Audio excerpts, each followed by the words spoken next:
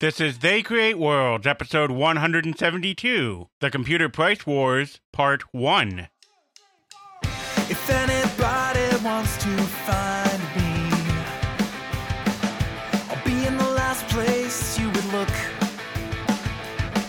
In a place where people used to be, a land that's called reality. You'll find me there. Welcome to They Create Worlds. I'm Jeffrey, and I'm joined by my co-host, Alex. Hello. We come to you live from the past and the future and in the present. It really depends on when you're actually paying attention to us.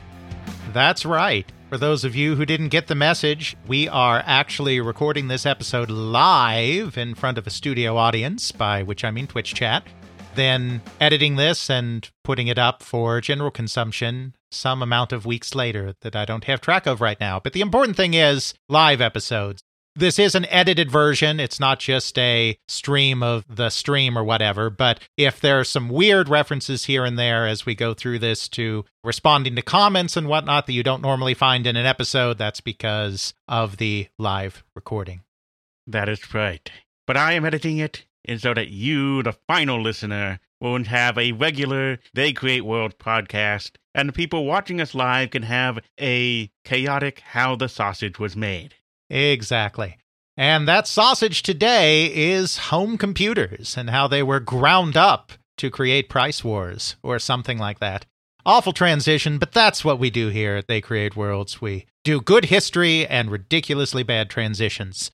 But yes, it is the Home Computer Wars, a 3-part episode. For once, we know it's 3 parts in advance, which may means it'll be 6, but 3 episodes that don't just go into the price wars themselves, but also just kind of set up the very idea of what is a home computer, why is that different from having a computer in the home, how was this market perceived, how did it develop, and why did it go down in horrible flames as prices were on a race to the bottom. Well, I guess we have to start off this entire episode with the obvious. How did hostilities break down or break out? Where did peace come to an end? I remember in previous episodes we have talked about such horrible things as Jack Tramiel and Commodore and how it's all his fault. That's right. We do some of that for shorthand. It's certainly not all Jack Tramiel's fault, but Commodore will be a central figure in what we have to tell here, as will their arch-rival across a variety of consumer electronics, Texas Instrument. Before we get there, there is a lot of background to do on just how the entire concept of a home computer developed. Just because smaller computers were beginning to appear in the middle of the 1970s as memory prices went down, as microprocessors came into existence, it doesn't mean that at that time people were seeing a future that was a computer on every desktop or a computer on every cell phone. It was still very much seen as a niche market and not necessarily where computing was going, but as the decade wore on, this would change. So then, Alex, if home computers were not a thing during the 1970s, what was going on during that time? Because obviously they weren't getting on the internet with their consoles. There was an emerging computer market in the 1970s. Throughout the 1960s and into the early 1970s, there had been some dramatic cuts in prices on what were called mini computers, which were not quite as big and fancy and powerful as mainframe, but still something that was mostly being used by scientists, engineers, and those types of people in their research. As many computers began to permeate and as time sharing began to permeate on both mainframes and on many computers, we talked about that some in our recent roguelike episodes when we were talking about Unix and how it was spreading to these small mini computers. There was a new understanding that computing technology was starting to become cheap enough to bring into the home.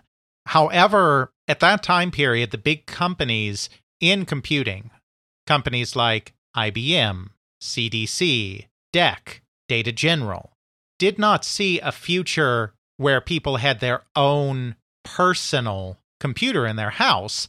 What they saw was time-sharing networks developing and cheap video display terminals becoming available so that everyone could have their own little video display terminal in their home with a CRT, a typewriter-style keyboard, and a modem, and would be able to dial into a time-sharing network and get their computing fix that way.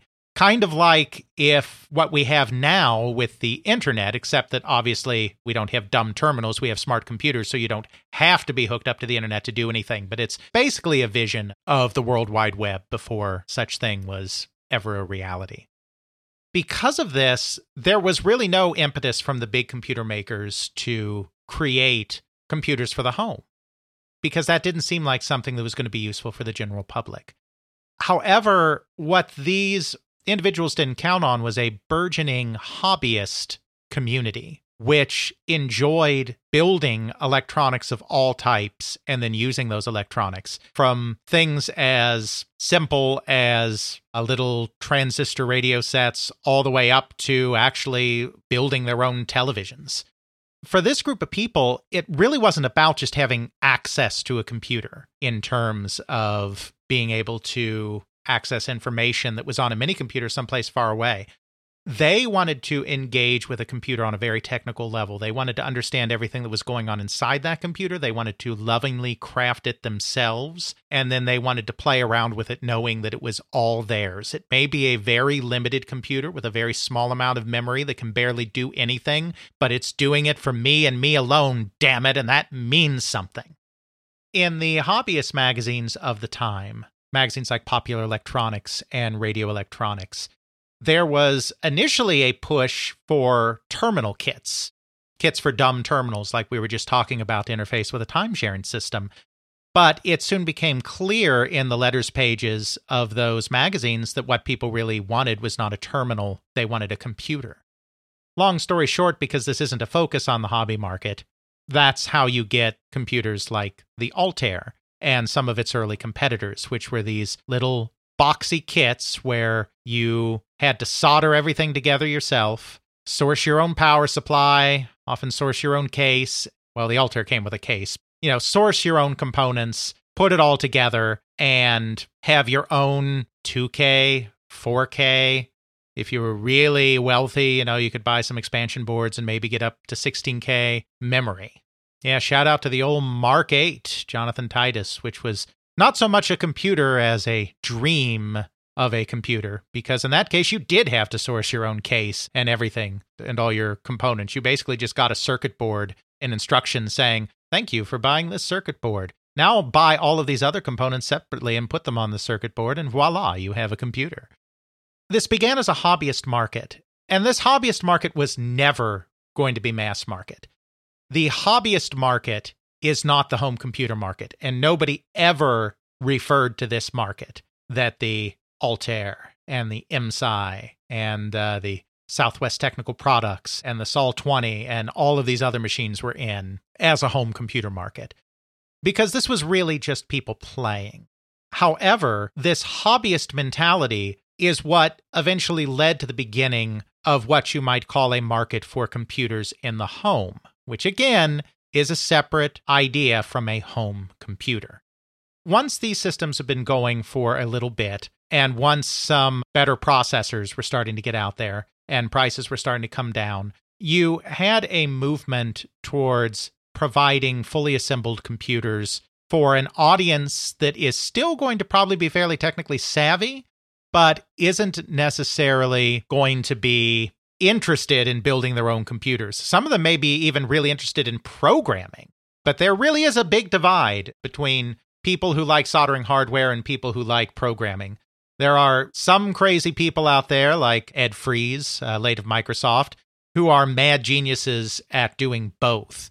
But a lot of people just want to do one or the other. There was never going to be much of a market for just the hardware stuff. At this point, you have companies, though, taking notice. So Commodore gets into the market with the PET computer, mostly because Chuck Peddle at MOS Technology, the semiconductor company, noticed that when they put out their low-cost 6502 8-bit microprocessor, which was a very revolutionary thing, they had also put out a tiny little development computer for it called the Chem 1, which was really meant to just be a debugger. It wasn't meant to even be a hobbyist computer like the Altair. But they noticed, once they put that out, that they actually had a really large demand, large in the context of the small hobbyist market. So we're talking about thousands, maybe tens of thousands, not higher than that. But a really large demand for the Chem 1 as a computer, even though it was completely unsuited to that. So Chuck Peddle, based on this, decided at MOS, even before it was purchased by Commodore, to put together what he considered a real computer, which was doing a computer that was like a terminal that was used at, say, Dartmouth on the Dartmouth time-sharing system, because he was familiar with that system. It was merging this hobbyist idea of having your own computer that came out of the Altair with the terminal idea that was coming out of the time-shared space and creating something that was more user-friendly and more accessible to somebody who didn't want to solder everything together. And so you got the Commodore PET. The Apple II is a very similar kind of story because Steve Wozniak was all about terminals. He knew mini computers. He wasn't really dialed in to what was going on with microprocessors, but he knew mini computers, he knew time sharing, and he was actually working on a terminal project for a completely different small company. This is before Apple Computer. He was really interested in doing terminals, and then he went to Homebrew Computer Club and learned about microprocessors, and he was like, okay, so there are people here that are basically doing terminals, but with a microprocessor so that they can give it computer functionality. That sounds really cool. And so that's what got him to do the Apple I. And then, of course, the Apple II was an improvement on what they did in the Apple Is. It's coming out of this combination of these hobbyist computers and time-shared terminals. Then, of course, you have Radio Shack. Radio Shack is all about hobbyist stuff.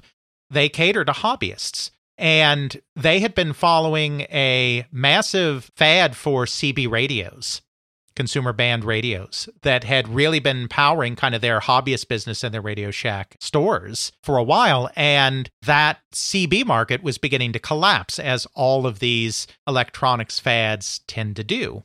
So they were looking at another hobbyist market that they could leverage their incredible base of stores, thousands of stores across the United States, in order to keep making money. And they had some people on staff that had been following this hobbyist market who had actually built Mark 8s and Altairs and all of that. And they were like, hey, we could get into computer kits. Then once they got into it, once they started building it, they realized, okay, this is going to be a very expensive kit. We cannot sell this as a kit because our customers get a little PO'd at us when we sell them and I'm just pulling a random number here, but sell them a $50 kit. Don't know if they had $50 kits, but it's good for our purposes. But sell them a $50 kit.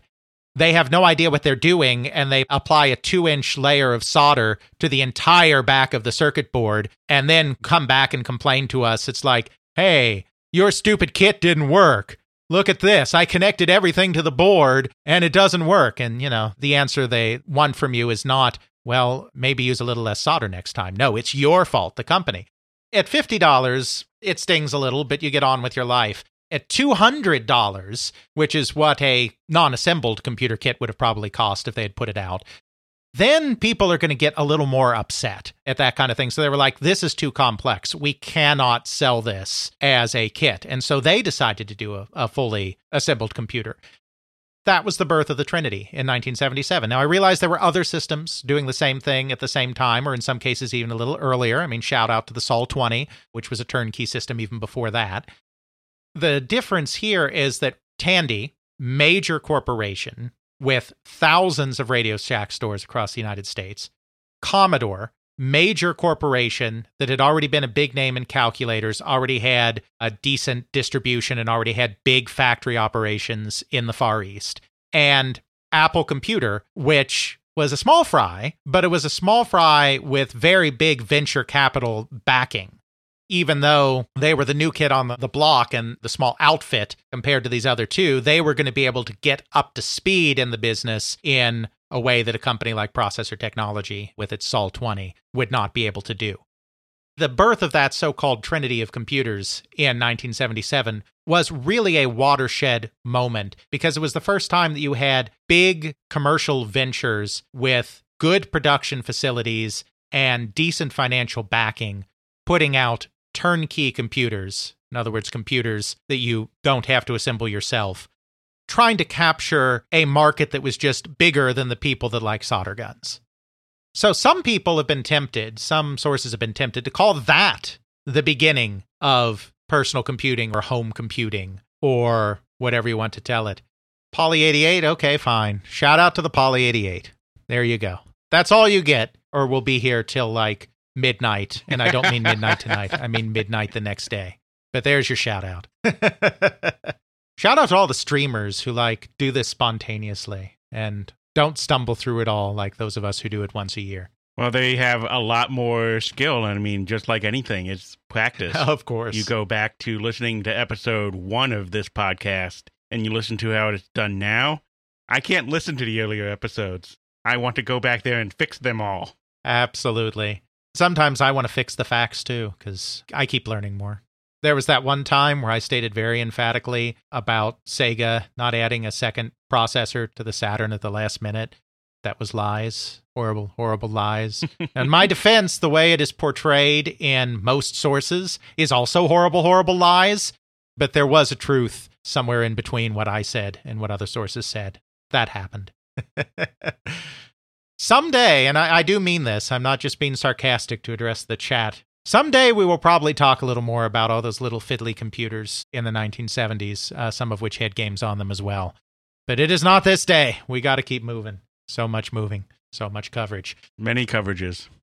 Even this arrival of the Trinity was not the arrival of an actual home computer business. Because, quite frankly, these computers were expensive. Really, really expensive. The Commodore PET, even with Jack Tramiel always doing his best to create a product as cost-effectively as possible. Some might call it cheap, but there is a bit of a distinction between what Jack Tramiel does between being merely cheap and being cost-effective. Even with all of that, had an introductory price of $795 in 1977 money, which is around $3,500 in today's money. The Apple II, of course, was famously much more expensive than that.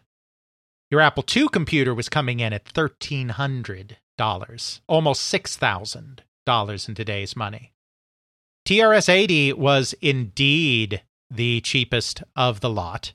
The TRS-80 was able to undercut both of its competitors here, mostly because they sourced a very cheap monitor by going to RCA and using a discontinued model, and because with their wide distribution into their own Radio Shack stores, they had some economies of scale in their manufacturing and their retail distribution. They were the cheap guys. You could have one of those things for $599.95, $600, which was north of $2,600 in today's money. What were you getting for that money? Well, you were mostly getting an 8K computer. You could get more memory than that. You could get 16K. You could even really expand and get up to 48K, but the more memory you bought, the more money you were paying over top of these introductory prices. You were getting an 8K computer that, in the case of the TRS-80 and the Commodore PET, couldn't even do real graphics. The Apple II could do a bitmapped screen. The other two could only do characters. Didn't have a disk drive. Again, you could get disk drives, but we're talking about in this base price. Didn't have a disk drive, had to rely on cassette, and didn't have any other peripherals that could potentially make a computer useful for other tasks, like, say, a printer. You're spending a lot of money for very little. Yeah, that's true. The base Trash A model was 4K. In the case of Commodore, it was 8K. They dabbled with doing a 4K model and decided against it, so it only got a limited release, so that $795 was 8K. And Apple II went up to 8K. But yeah, the TRS-80 was only 4K. You weren't getting much for that money, and you weren't getting much of anything that could justify its use. It was really still just a hobbyist computer. As I said a second ago, Ethan, yeah, the 4K model did come out, but it was very quickly swept aside. But there was a time where you could buy a 4K Commodore PET. Some sources say that they ditched it before it even launched. Those sources are wrong, because we do have primary sources that show that they advertised the 4K PET, but it really didn't last long. 4K was dead end, even at the very beginning. Really, these were still hobbyist computers. They were just hobbyist computers for people that liked software and didn't like assembling hardware. There was nothing like a personal computer market, really, and there definitely wasn't a home computer market. Nobody even considered something like the Apple II suitable for the home. Nobody considered a $1,200 product to be a home product. Quite frankly, Apple didn't really consider it a home product either. I mean, they knew what they were doing. The concept of a home computer such as it is really didn't arrive until a couple of years later. It shouldn't be a surprise that this concept really didn't come out of hobbyist companies, which is what Tandy and Apple really were, and it didn't come out of Commodore, which really was trying to put most of its focus on businesses with its computer because it had a fancy pants 80-column display, unlike some of its competitors in the 40-column world, like the Apple II, which you could eventually get an add-on for to make it 80 columns, but it was natively 40 columns. It was really coming out of the consumer side of the market, and it was really coming out largely of the video game industry. The reason for this is companies that were in the video game industry or were just about to get into the video game industry in 1978 saw these computers coming along and saw the success that they had. I mean, despite the limitations, the TRS-80 did sell about 100,000 units in 1978. Commodore sold about 25,000 PETs. Apple sold about 20,000 Apple IIs. There is this great myth that the Apple II and Apple Computer launched the microcomputer industry or the personal computer industry, swept aside all competition and rode off gloriously into the sunset, and that's not true. They were actually well behind, both because of their price and because they were such a new company that just took a while to ramp up both its manufacturing capability and its distribution network. So the TRS-80 was doing pretty well considering all of its limitations. This caused the video game industry to really sit up and take notice and be like, okay, wait a minute. If there's this much interest in these kind of computers when they're this price and have this limited functionality, we have engineers too. We understand how Moore's Law works. We know that computers are going to get more capable, that memory is going to come down, that more powerful processors are going to come out, etc. There's a real appetite for this computer stuff. Those machines are going to be able to do everything that we can and more, and this could be a real problem. So there was a really sudden shift in 1978 across just about everyone involved in the video game industry into deciding, oh my God, we have to get into home computers. They were trying to expand into this space from the bottom. You had Atari, when they were in the process of putting together their next generation video game system that they didn't anticipate releasing before 1979 or 1980. They had just released the VCS in 1977, but they were already working on their next implementation. They decided, okay, well, wait a minute. Do we really want this to be a console or do we want it to be a home computer? They went to the leadership of the company, which at that time was Nolan Bushnell and Joe Keenan, and they asked them that question. Okay, as we're building a successor to the VCS, do we want a video game system or a home computer? They said yes, which is what was the genesis of the Atari 400-800 project. Initially, the low-end system was going to be strictly a video game machine. Obviously, they were both computers by the time it was done. That was the starting point, so they're getting involved. Mattel, they're looking at breaking into this market. They've been a little uneasy about the market. They've been trying to break in since 1977, but they've seen some of the ups and downs in the dedicated console market, and they're a little afraid. So they decide, the way that we can really leapfrog the competition in this volatile market is we can position ourselves as the video game system that's also a computer. And so from the very beginning, the Intellivision was positioned as buy the Intellivision for, at the time they were saying $250. That wasn't the reality when it launched, but they were saying buy the Intellivision for $250 and you're going to have a great video game system that's better than the rest of the competition. Then buy our $250 computer expansion. Then you're going to have a $500 computer that is better than a $600 TRS-80. I'm sure that home computer expansion is going to just go great for Mattel. Just absolutely great. I think we had a whole episode on how it did not. Something like that. Then you have the people at Dave Nutting Associates who are seeing all this computer stuff and are like, we can just take our arcade technology, which is a very advanced for the time system. It's an actual system hardware, one of the first in the business. We can turn this into a home console that has some built-in computer capability, and then we can put out an expansion that turns it into a full computer. Magnavox is like, why are all these people doing computers? I thought the future was televisions. But I guess if people are doing computers, we can put a keyboard on our new system, the Odyssey 2, and we can call it a computer trainer. That'll be great. So the Odyssey 2 is not really billed as a computer, but it's billed as a stepping stone because there's this real sense, and you see it in the trade publications of the time, there's this real sense that the video game industry feels they're about to be overtaken. So everyone is either saying, look at our great computer, or look at our great system that is cheaper than a computer, but will allow you to train for the day when computers are available. Finally, there was APF bravely forging its way through the market as the underdog with its MP1000, who basically looked at all of these other companies that were putting out computers or computer expansions to their systems, and they were basically like, oh shit, everyone else is doing it, we have to do it too. I'm not just saying this to make fun of them. I mean, the interviews we have with people from APF, that is exactly what their mindset was. They saw that these other companies were getting into this computer thing, and they were like, oh, if everyone else is doing it, we better do this as well. And so they created the Imagination Machine, which could be docked with their MP1000 cartridge video game system in order to create a computer. This was the theme of the late 1970s. It's like the home computer's here, the home computer's now, and the home computer's going to take over.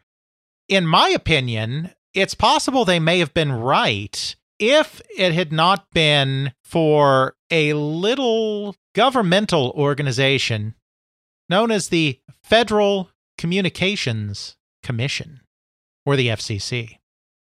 We've talked about the problems in this period of time before with regulation by the Federal Communications Commission, and with the way it was very detrimental to the video game industry. We've talked a little bit about the problems that it caused for the computer industry as well, though we haven't talked about that side of things in as much detail. We also haven't always approached the FCC situation with a great deal of nuance, because I am not a technical person. While Jeff is a technical person, he's not the type of technical person that is measuring emissions. This is not our area of expertise, but there is a fellow in the chat right now by the name of QuarterPast83 who is definitely all about this stuff, and he has done much more in-depth research than we have on this issue, and has in fact shared some of this research with us. So I do want to take a second here, because why not? We're here all day anyway, and talk about what some of the problems were with the FCC system. Dale, QuarterPast, will no doubt be furiously correcting me in the chat as we go along, but, that's okay. Basically, the main problem here is that the standards set by the FCC were set really quite a long time ago, at a time when no one was hooking stuff up to things anyway. When I say quite a long time ago, I mean like 1938. Dale can correct me if I'm wrong, but that's about the time there he is, 1938. That's the time this regulation was starting, at the very, very beginning of the nascent television industry. At that time, the full implications were really not known about how damaging RFI could be, radio frequency interference could be.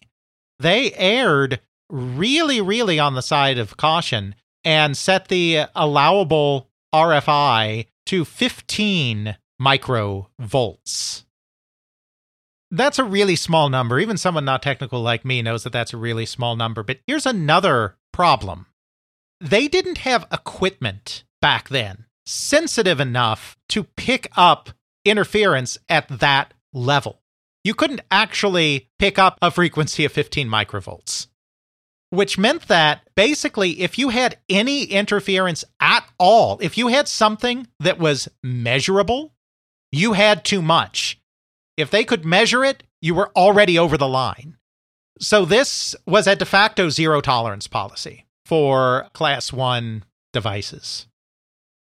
This wasn't that huge a deal necessarily until you really started to get into the concept of add-ons to your television. And the video game was one of the very first of those, but it was not the only one. There was work being done on VTRs, which is what they called VCRs back then, which is what they called DVD players back then for you people that are of a younger generation.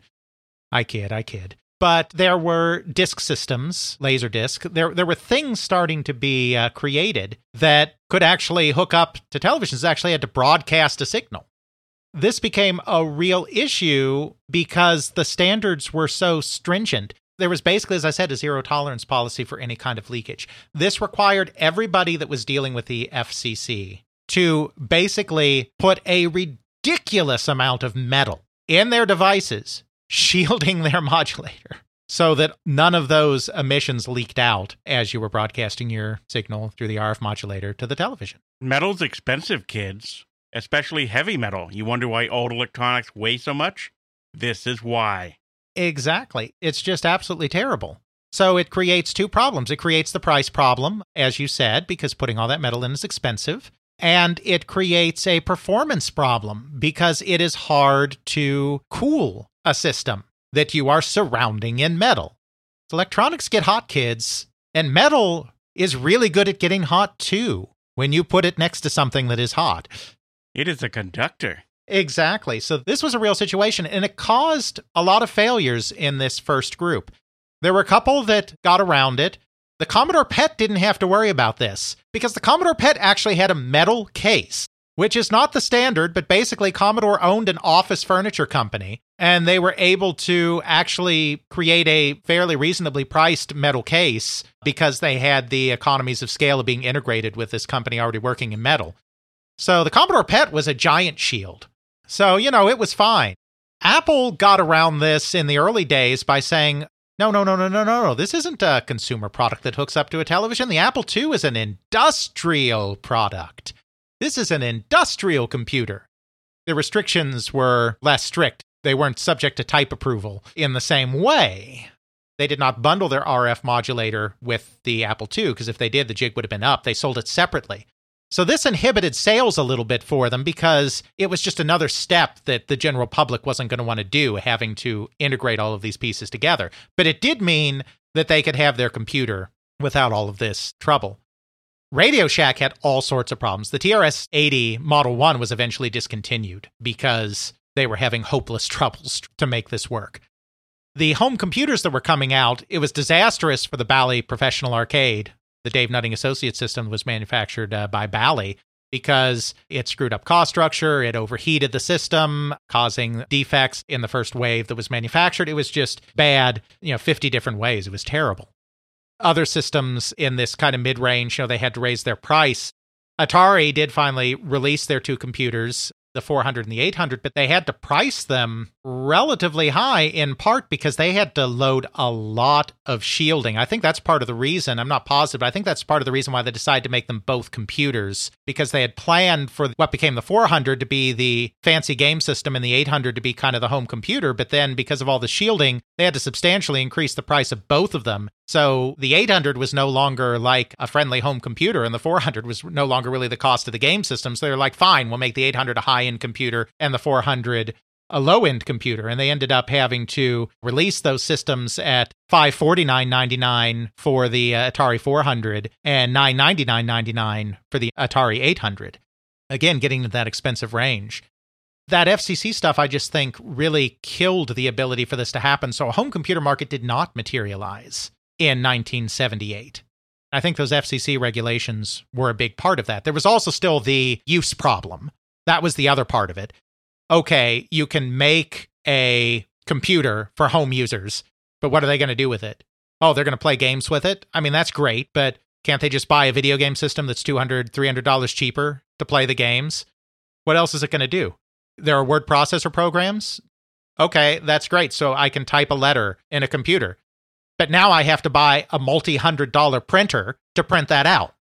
Why aren't I just going to keep writing my letters by hand or buying a typewriter, which is going to cost me about the same much as the computer does, but I don't need a separate printer to make my letters sendable to my friends. It's like there's the problem what to do with it. There's the FCC problem that makes them too expensive, makes them hard to justify. That market doesn't develop in 1978.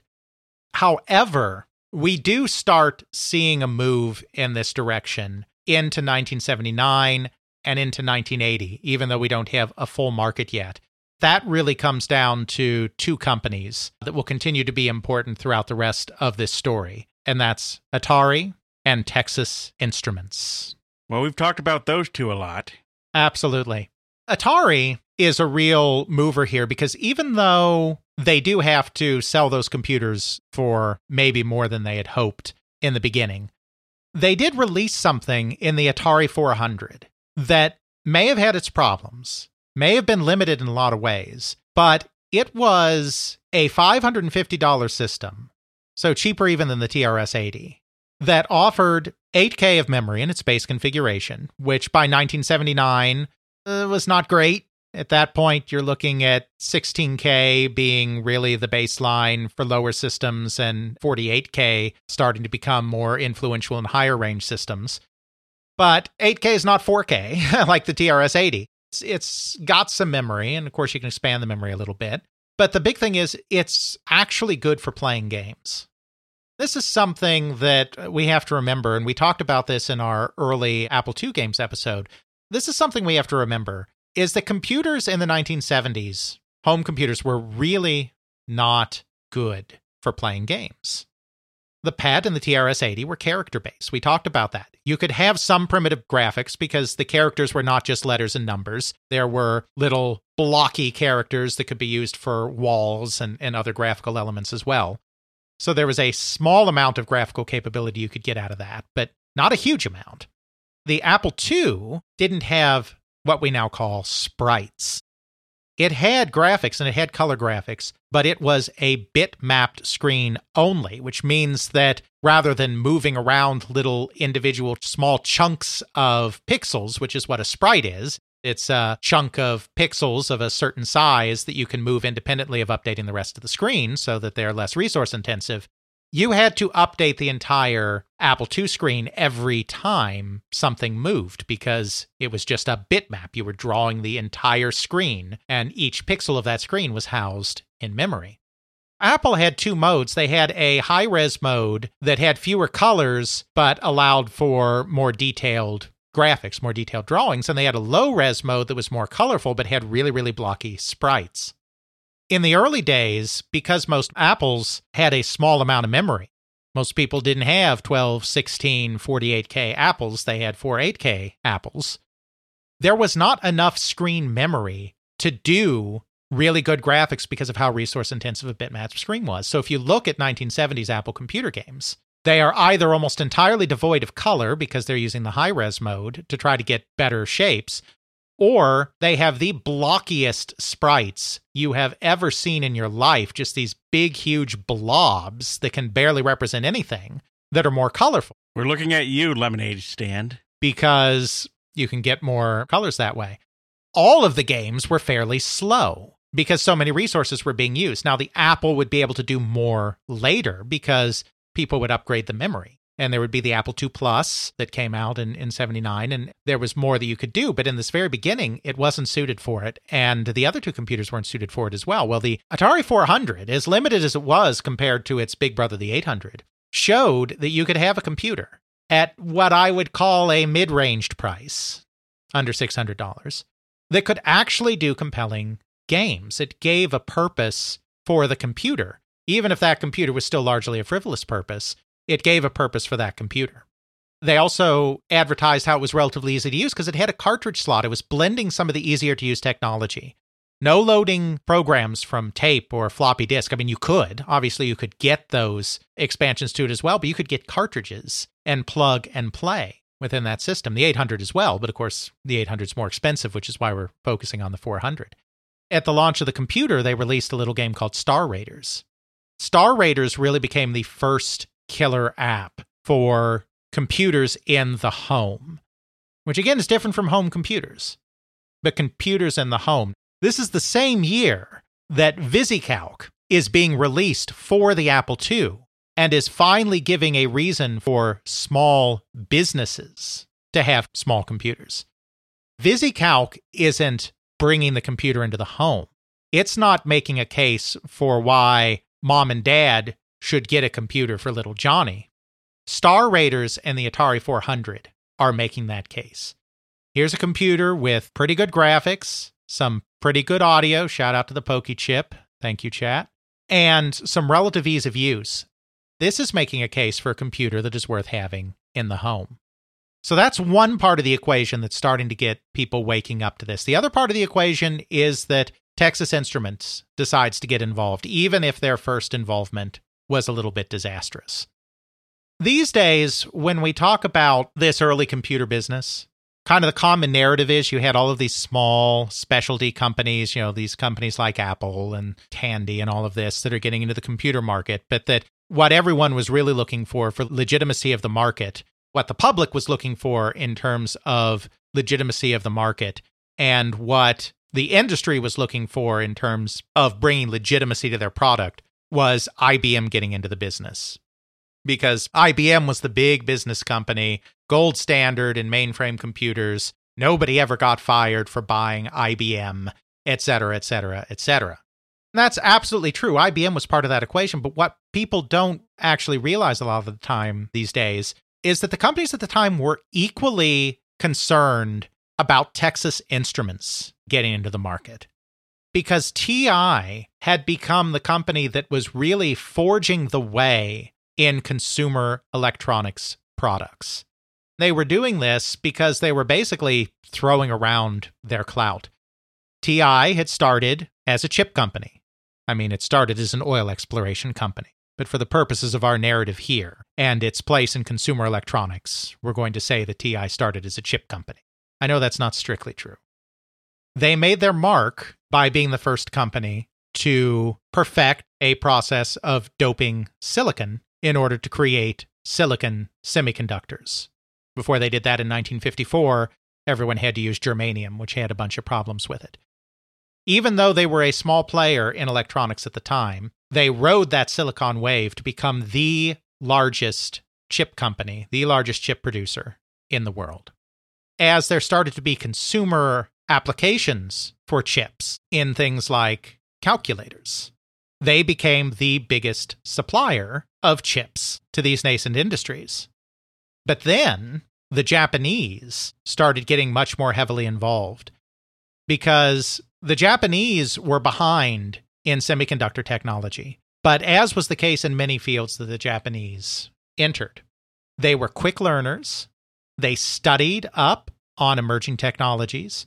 They learned how to work with them, and then they learned how to refine them and improve the process and bring down costs and manufacture stuff that's just as good, if not better, than the competition for cheaper.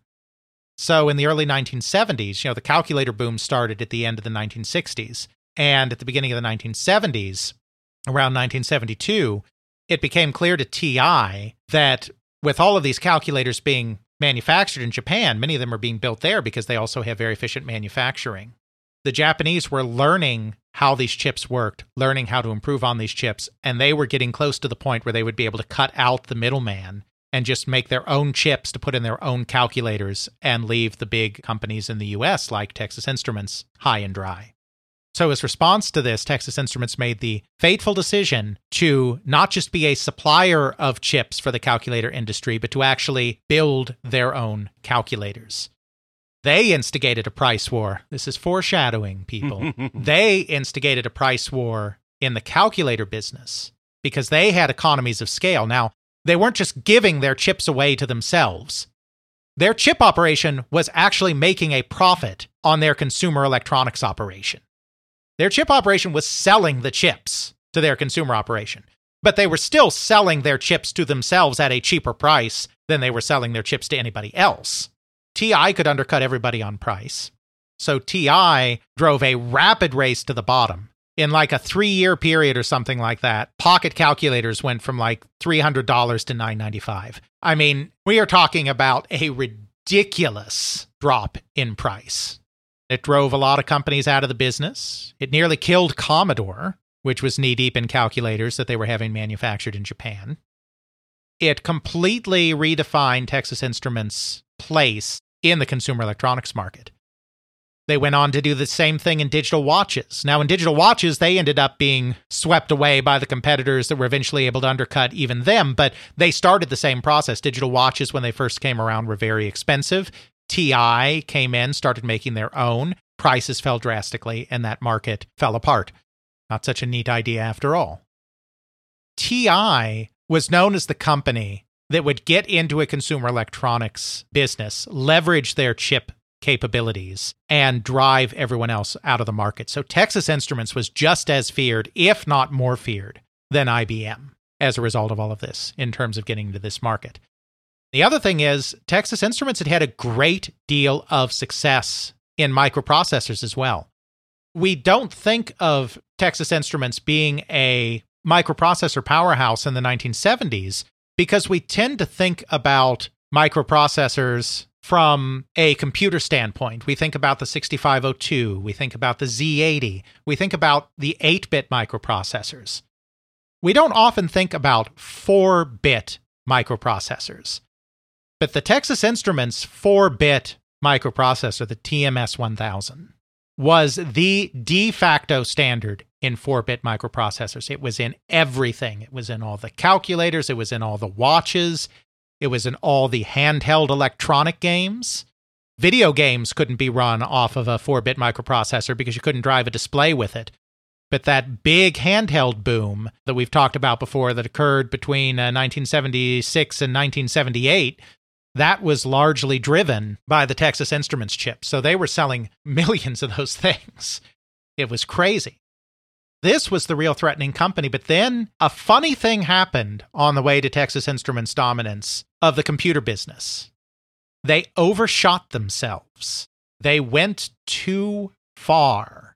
Because after the TMS-1000 took over everything, they looked over the market, and they looked at all of these 8-bit microprocessors that were going into these computers, and they said, "Lo, this 8-bit technology is puny technology, and we laugh at it." There's also already way too much competition in this 8-bit microprocessor realm, so we don't want to sully ourselves by getting involved in it.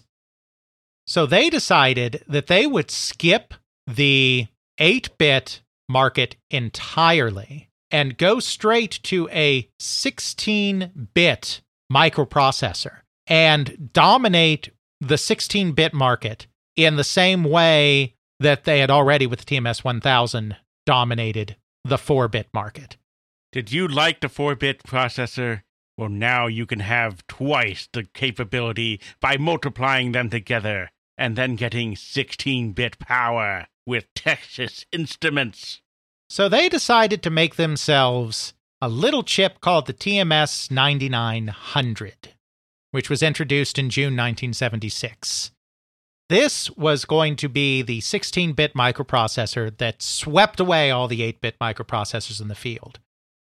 Now, when they introduced this processor in 76, they were not planning to make a computer. Yeah, they'd gotten into calculators. Yeah, they'd gotten into watches. But they weren't really planning to get into a home computer at this point. They were releasing this microprocessor so that these other companies already involved in that market could leapfrog the technology and use their 16-bit processor. Well, it turns out nobody wanted a 16-bit microprocessor. At that time, there really wasn't enough of an advantage to it. By this point, there was a very robust 8-bit microprocessor market, and you essentially had two really good choices in that market. You had the Z80, which was kind of the gold standard of 8-bit functionality, just a beautifully designed chip by Federico Faggin at his company Zilog. Faggin had designed the 8080 processor for Intel, and then he left Intel and was like, the 8080 was fine, but I can do better. And so he released the Z80, which was basically a better 8080, and it was fully backwards compatible. So in this period, Intel was really not ruling the roost. It would take IBM choosing their 16-bit microprocessor for the PC that got Intel really going. Intel was being overshadowed by the Z80. And if the Z80 was just a little bit too pricey for you, you had the 6502 from MOS Technology, which was a low-cost version, essentially, of Motorola 6800. It was just a really efficiently designed chip, and so it was a cracking processor in its own right. You know, there are 6502 people and there are Z80 people, and I'm not a technical person. They do things slightly differently, which makes them hard to directly compare. The Z80 has a higher clock speed, but the 6502 is able to accomplish some of the same stuff using fewer cycles, which negates some of that clock speed advantage. So there's definitely holy wars over 6502 or Z80.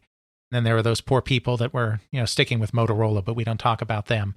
Hi, Tandy Color Computer. We'll come back to you later. This was basically the 8-bit market, and those were both good processors, and you had good power for price. Therefore, nobody wanted a 16-bit processor. The TMS 9900 was basically dead on arrival. Well, Texas Instruments being Texas Instruments, this is ingrained in the culture of the company. They were not going to fail. The 9900 was a beautiful piece of technology, and if the unwashed masses can't see that, we'll build our own computer with computer blackjack and internet hookers. The classy kind. Exactly.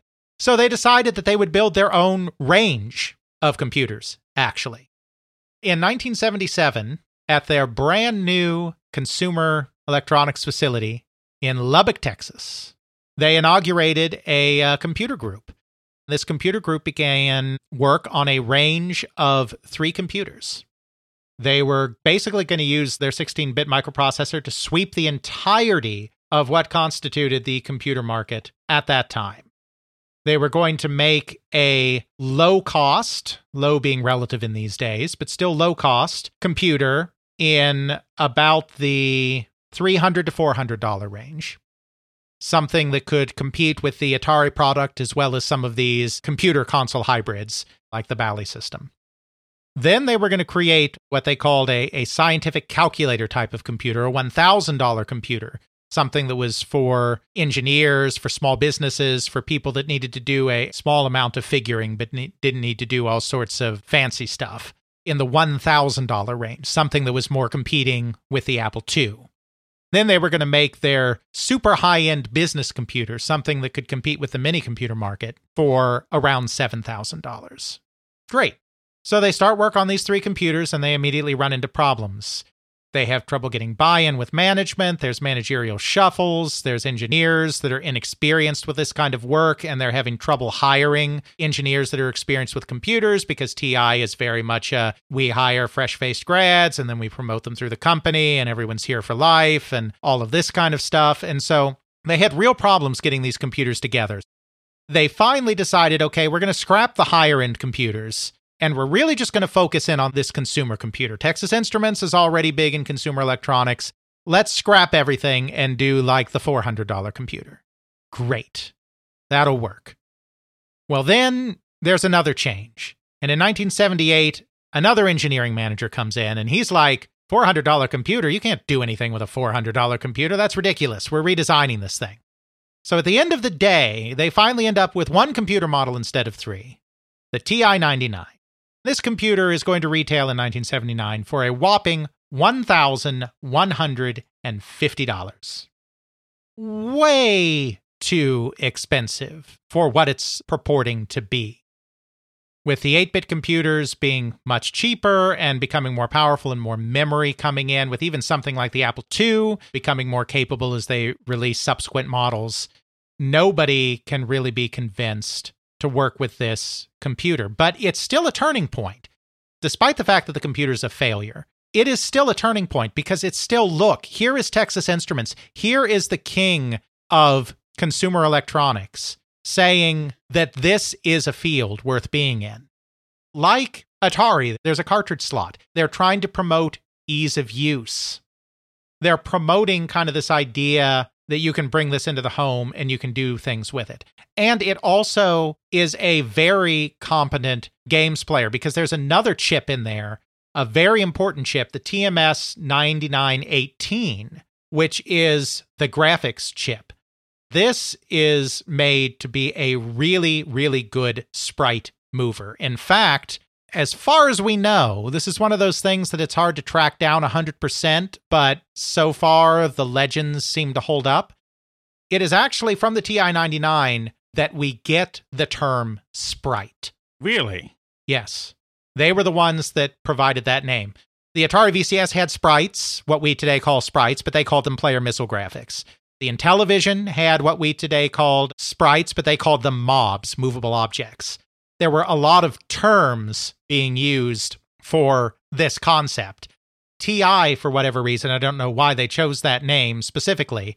Obviously, it's a reference to the mythological creature. I think it has to do with something small and bright flitting around the screen, because sprites are small and glowy. They are the ones that came up with the term sprite, which became the standard term that everyone used afterwards, because Texas Instruments is the king of consumer electronics. So, I mean, when they say something, people take notice, even if their computer is a failure. In this case, the TI-99 was an absolute failure. It was dead on arrival in its original incarnation. We'll get back to them. Still, though, 1979 is a turning point because you have Atari and Texas Instruments showing, you know what? You can actually get really good graphics on a computer, and you can get really good games on a computer.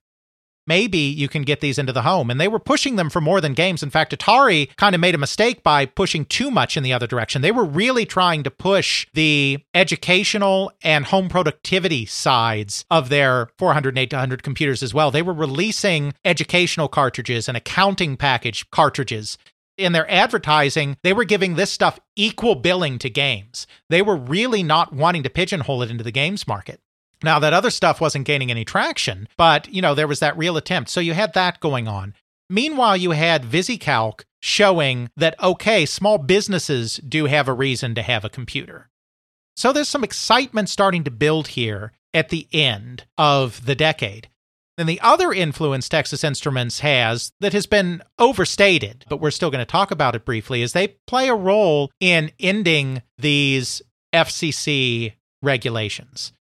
We've said in the past that they were kind of the key player.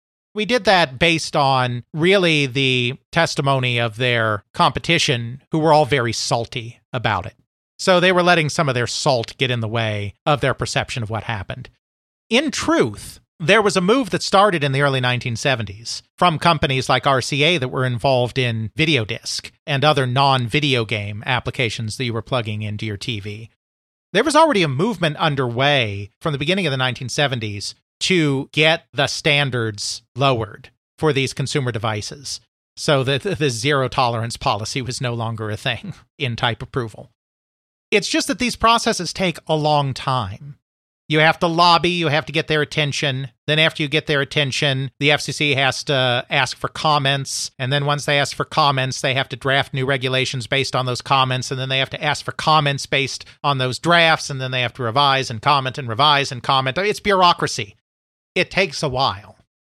So this movement was actually starting even before the video game systems and computers of 1977 and 1979 were coming out. By 1979, this process was drawing close to its conclusion. The problem was it wasn't concluding fast enough for Texas Instruments. Texas Instruments' computer was coming out in 1979. They did not want to have to conform to the higher standards because they already had an expensive computer at 1150. It would have been much more expensive if they also had to comply with the FCC regulations.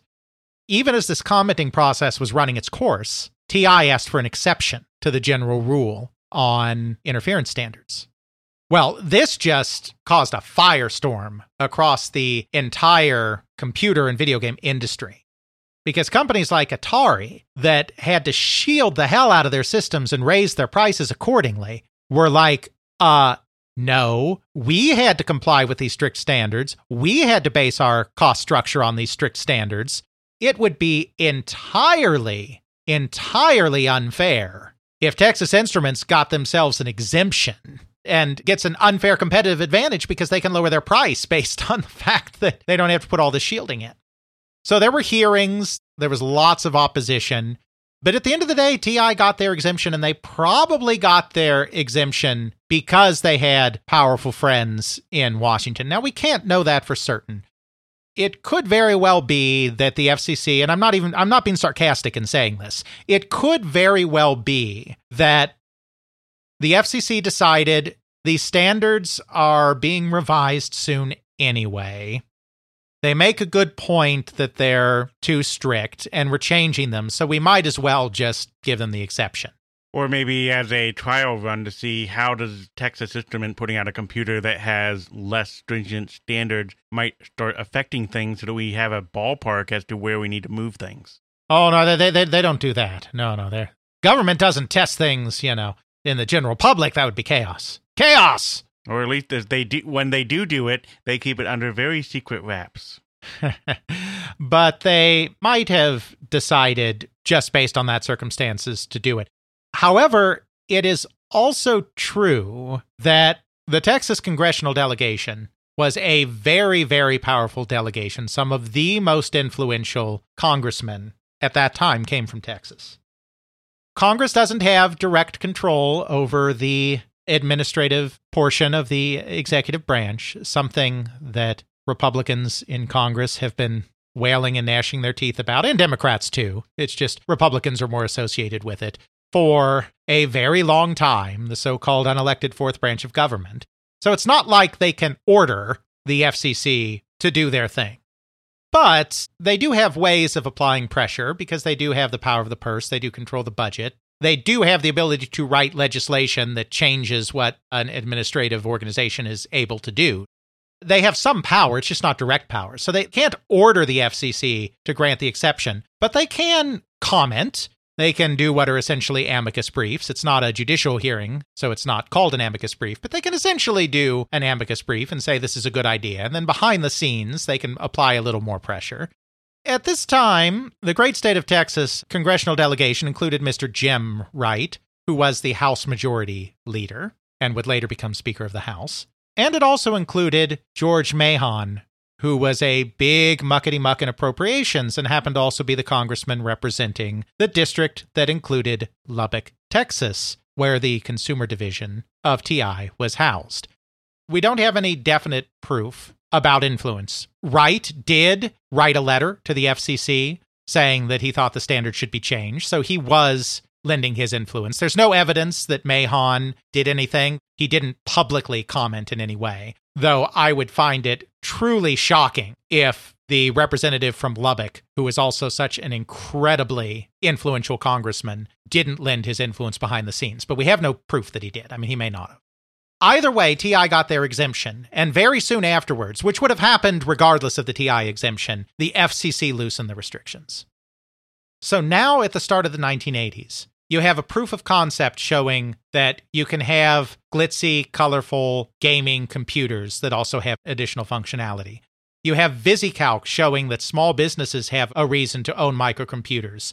This starts an expansion of the market. And you have FCC regulations being lifted so that now companies are not burdened by having to put all sorts of extra shielding and thus raise the cost of their systems to huge heights. In addition to that, Moore's Law is continuing to be true in that you have prices constantly falling relative to power. Therefore, you're starting to see computers that can reasonably have more memory. You're starting to see 16K become a standard even in cheaper computers, and you're starting to see 48K become a standard in more expensive computers, which again allows for more robust capabilities on these computers. So now, as we enter the 1980s, we're in a situation where, okay, maybe computers aren't just for hobbyists anymore. Maybe these microcomputers aren't just tinker toys. Maybe we can start marketing computers both to small business users that need something a little more powerful and a little more expensive in the $1,000 to $3,000 range that can help them run their business. We'll call these personal computers. I'm just talking about the marketing parlance of the day. Maybe there's also a market for something that is a little cheaper, a little less powerful in its calculations, but can have really flashy graphics and sound, can play games, can be used for a little bit of home productivity, and has some educational benefits that we can sell for more like $600. And we'll call that a home computer. Now that we've kind of laid the groundwork for what a microcomputer was and how microcomputer markets were defined in the late 1970s, and into 1980. In our second part, we will look at the actual birth of this home computer market and the ways that especially Commodore and Texas Instruments started to define this market and then just as quickly began to destroy this market. Now that we understand the setup of where the computers came from, how they started to get into the home, and they're not just necessarily for enthusiasts anymore, and then we have all these pressures from competition, manufacturing, and regulation to help drive the prices down, we're setting up a nice little box with nitroglycerin and kaboomies in order to start a war. Yeah, absolutely. That's definitely a way to put it because, this new kind of paradigm really set the stage for what was going to be an incredibly intense competition. It's just like all the other consumer electronics. There were cycles at this period of time. You had calculators explode into relevance as a commercial product and as a consumer product, and then crash and burn very quickly. Then you had digital watches do the same thing. You had dedicated video game consoles, the non-programmables, do the same thing. You almost had video game consoles do the same thing. They managed to avoid it. Spoiler alert, they only put it off for a few years, but they managed to avoid it in the late 1970s because Space Invaders came along and rescued them, basically. But you had the same thing that was starting to happen in video games, and computers in the home, personal computers were kind of above it all because they weren't that kind of consumer product yet. But as soon as these factors in computing that we just discussed manifested at the end of the 1970s, now the computer was set up to be a true consumer product as well. And just like all of the consumer electronics products that came before it, it was about to be subject to the same explosive market conditions. So absolutely, it was basically setting a ticking time bomb. And in our second and third episodes, we are going to watch as it explodes in slow motion. Well, some of you get to hear the whole story very shortly.